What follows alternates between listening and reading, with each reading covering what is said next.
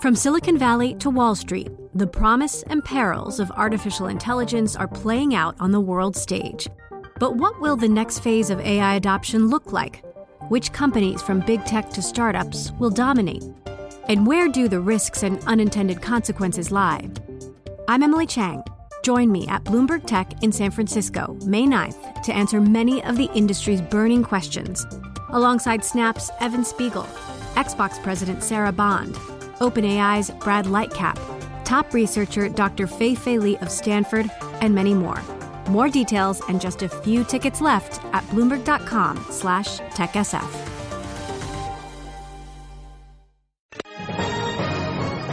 Global business news 24 hours a day at Bloomberg.com, the Radio Plus mobile app, and on your radio. This is a Bloomberg Business Flash. From Bloomberg World Headquarters, I'm Charlie Pellet. Stocks continue to advance. The S&P 500 index trading above its May 2015 record close. And we are brought to you by Bentley University. What do tying up the finances at Converse and managing asset allocations at JP Morgan have in common?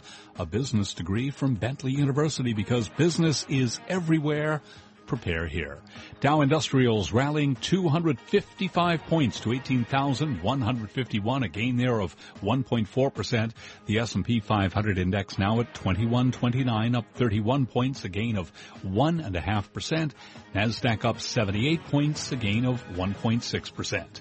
The 10-year up 5/30 seconds, yield 1.36%.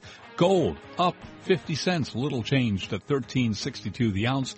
Crude oil also little changed, up 10 cents, 45.24 a barrel on West Texas Intermediate, a gain there of 0.2%. I'm Charlie Pellet, and that's a Bloomberg Business Flash. This is Taking Stock with Pim Fox and Kathleen Hayes on Bloomberg Radio. The energy market, oil in particular, just when it seemed that the bottom was in for oil and maybe the worst of the decline was over, and certainly that seems so for the year, we see more news that gasoline, crude oil are still in heavy supply in the U.S. and around the world, and that has put downward pressure on crude oil again. We want to welcome back to the show now Fadil Gheit. He is one of the best-known oil and gas analysts and experts on Wall Street. He's senior analyst, in fact, at Oppenheimer & Co. So, Fadil, first of all, what is going on with oil the last couple of days? Brexit was impacting things, jobs, making people think, well, there's some more demand and it's going to help keep the world economy going. And the data from the U.S. look like there's just, that the supply glut is not really over yet. Well, again, no surprise here. Supply is over. The inventory level is above the 5-year mark, and that's what really spooked the market.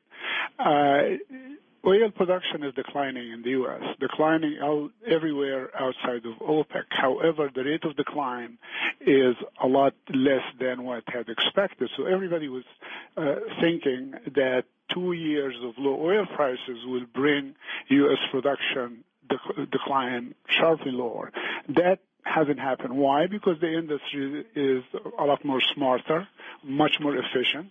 They allocate capital a lot better than what they used to do 2 years ago or 3 years ago. They can do more with less, and therefore the impact was not as great as expected. So it's almost like good news, bad news. It is the market wants to see precipitous decline in U.S. production to say, now supply and demand will balance, inventory level will come down, and oil prices will rebound.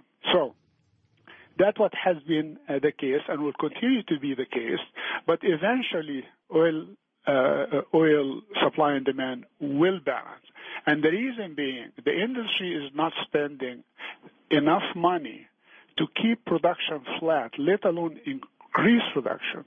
Therefore, when you see the big companies, the Exxon, the Chevron, the BP, and all these companies, cut capital spending by, 30, 40, 50%. You're talking about tens of billions of dollars of capital spending that is not coming back, if you will, to the energy market because of the lower prices. So in 2 or 3 years from now, we are going to be in a situation where we will have much lower supply, if you will, and the demand, even if the global economy is not strong enough, if you will, you still have demand growth, even 0.5% a year.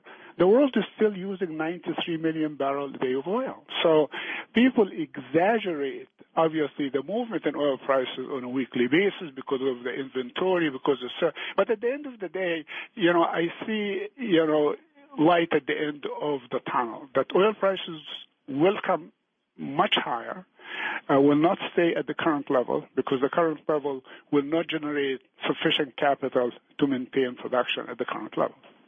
Fadel, I wonder if you could speak a little bit about dividends and the safety of dividends from some of the largest oil companies. For example, ExxonMobil, the dividend now is over 3%. The Chevron dividend over 4%. Royal Dutch Shell nearly 6%, and so on. Are there oil companies you would recommend to investors who are looking for dividend income? Well, all these companies have dividend. The only way that they really return, any sort of return to the shareholder is through dividend growth. Not only dividend, but dividend growth. ExxonMobil has been increasing its dividend for 35 consecutive years. Obviously, Exxon is the big sister, and all the other companies, whether Chevron or Shell or BP or all these companies, they look at Exxon and see what Exxon does.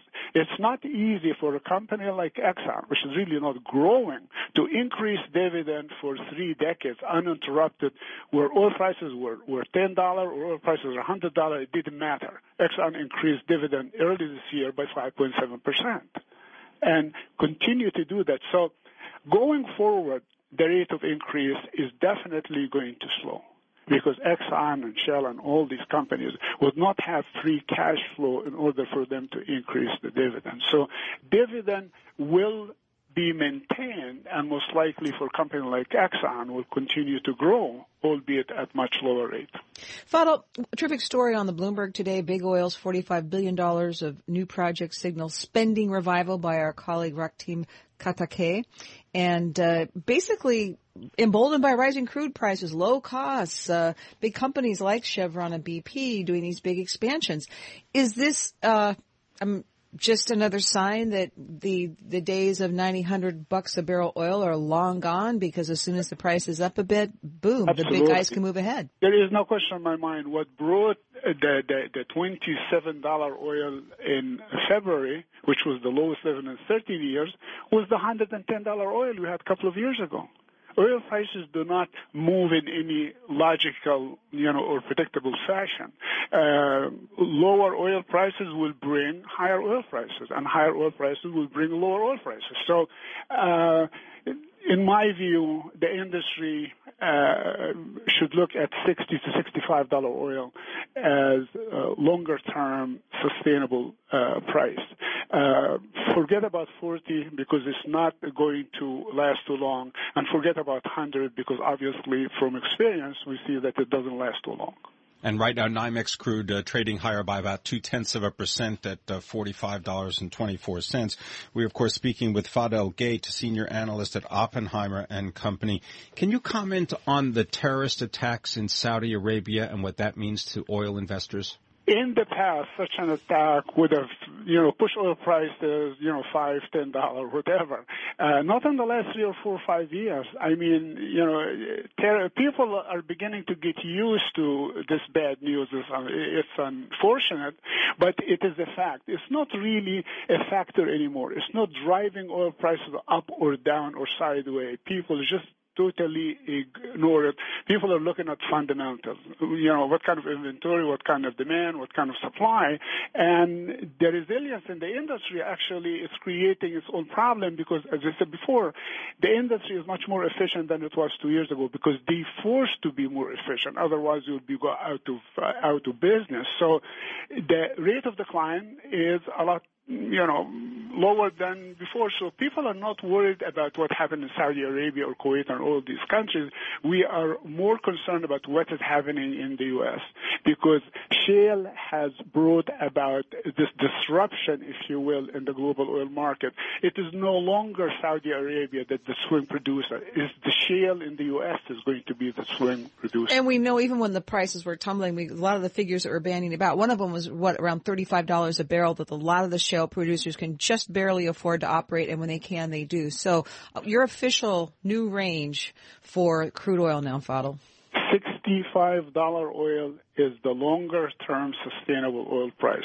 Too high, too much higher than that, or too much lower is not going to be sustainable. So in terms of this disconnect between the refiners in the United States and the crude oil and the gasoline price and the crude, in a nutshell, what's going on? How's that going to work out? Well, a couple of things. What happened is the refining industry has had incredible run over the last 5 years. Some of these stocks are up 50%, 60%, 100% over the last few years. But like anything else in life, nothing is sustainable in this business or any other business. And so far this year, refining stocks have been the worst performing stocks. The major integrated oil companies are up by about 12%. The independent